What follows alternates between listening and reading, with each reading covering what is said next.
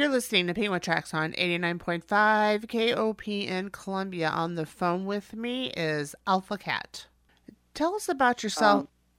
Well, I started singing as early as I can remember, actually, as a child. I used to listen to the radio and sing along basically to everything I ever listened to. And I loved to listen to the Beatles, and basically what I did was I was like a chameleon. I would sing along to different songs and emulate the vocals almost, to the exact amount that I could.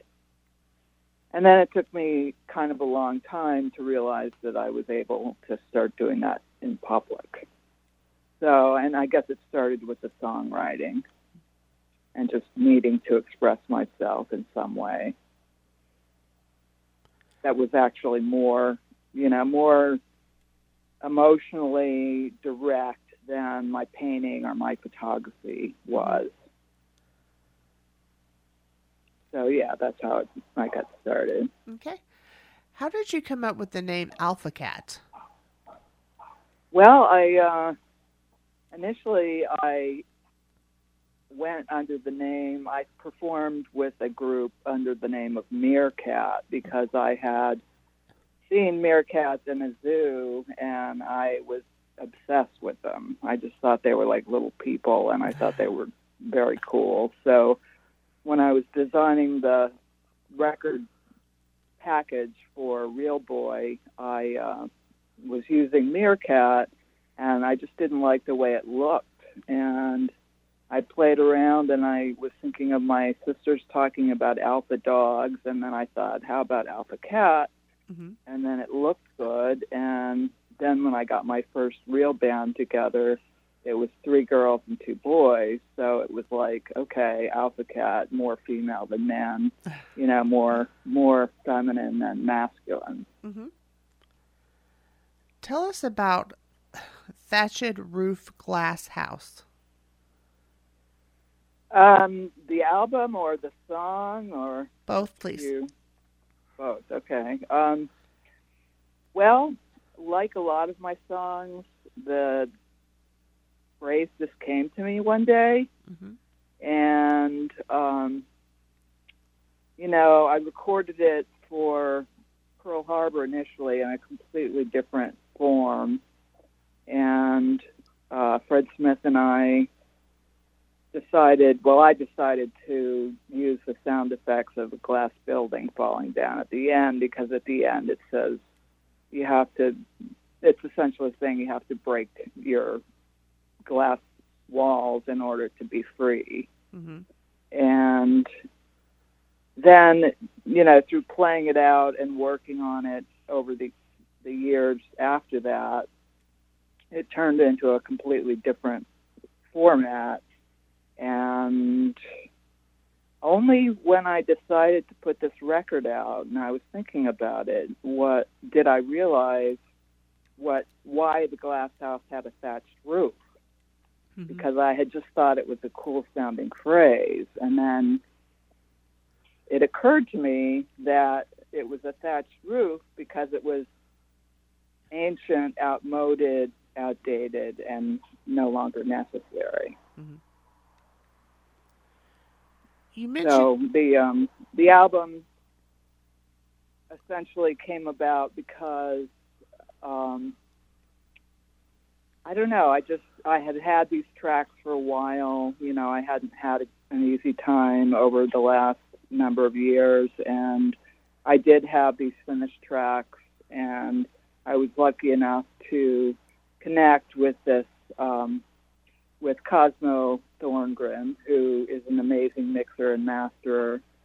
And I just one day decided to contact him and see if he was interested in mastering the songs again. And then it turned out that the technology had gotten so much better since he had originally mixed them that we decided to remix them as well. So I left all the songs in the order that they were originally, and he remixed them and mastered them, and that's how it came about.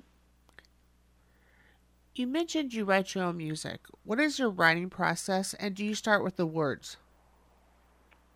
I usually start with the words because for a long time, from when I was very young, I started writing kind of um, automatic writing in notebooks, and I Mm-hmm. would just fill page after page. And what happened was they started to become kind of poetic or lyrical.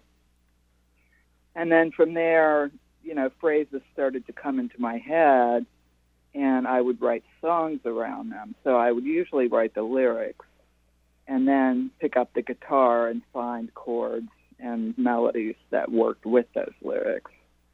With one notable exception, which is that for the song Pearl Harbor, I had written the music about a year before and had no words for it. And then my band had a gig on Pearl Harbor Day, and I thought, okay, I'm going to write a song for the gig called Pearl Harbor. And the words just came to me. I had had experiences that were inspired the lyrics, and they just fit with the music. And that was an unusual occurrence for me because I do usually write the lyrics first. Where can people get your music? Well, SoundCloud is where people can listen for free, and it's under Alpha Cat Band Mm-hmm. because there's a couple other Alpha Cats out there that came along after me. And CD Baby, you can buy all of the music and also the physical CD. And then essentially all of the streaming and downloading platforms have the record as well. Okay. What advice would you give someone who wanted to become a singer? I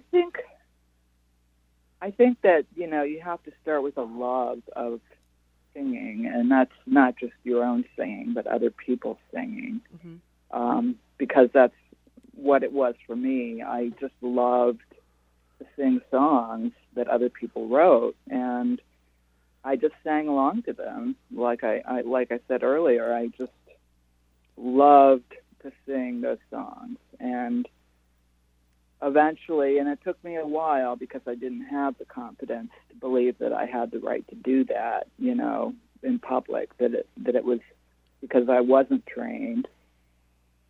It just sort of started coming out of me. I think initially it's just a love of music and just singing along to other things, other people's songs that you love. What are 5 things people may not know about you? Hmm. Okay. Well, I have a degree in photography. I have a master's degree, which did me no good. I was a painter and a sculptor and all sorts of things before when I was in undergrad. Mm-hmm. I that's 2. 3, I'm an astrologer.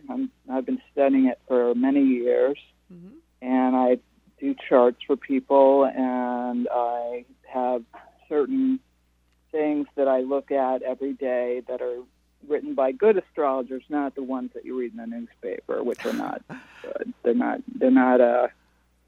based in anything. Yeah. Let's see. I think it's pretty obvious that I like cats. Uh-huh. So I don't know if that's something that would be something people would know about me. And I guess, I don't know, if people that frequent my Facebook page, I put up a lot of music that I really like. And I think maybe the thing that they don't know if they're not familiar with that page is that I like a lot of different kinds of music, everything from country to hip hop to, I'm not that big on classical, although I do like,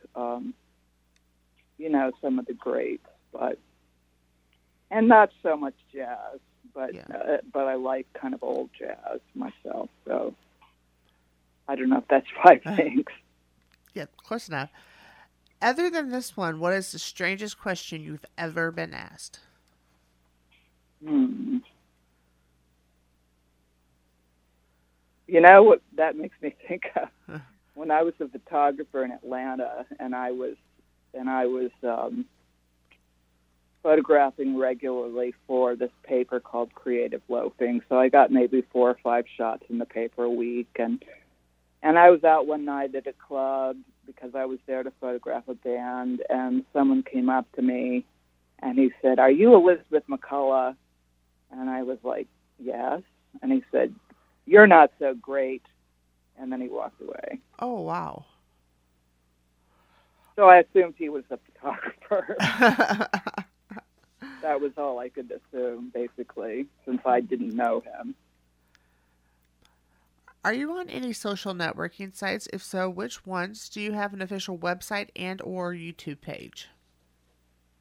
I have an official YouTube page, it's Alpha Cat Band. Mm-hmm. Same with Twitter and Instagram, Alpha Cat Band. I'm going to be building an entirely new website, so that's not really up now. Mm-hmm. And that will be, something that I'm going to be working on in the near future. But Facebook, Instagram, and Twitter, all Alpha Cat Band. Okay. Is there anything else you would like to add or say to your fans? Yeah, there's kind of a trend in some of the reviews to kind of focus on the dark aspect of my songs. And I would like to just clarify that every one of the songs, even the darkest song, has a glimmer of hope in it, if not a hopeful, happy ending. So I urge people to listen for that as well as just the dark part. Well, thank you so much for the interview. It was an honor. You have a great rest of the week. You too. Thank you so much. You're welcome. Bye-bye. Bye-bye.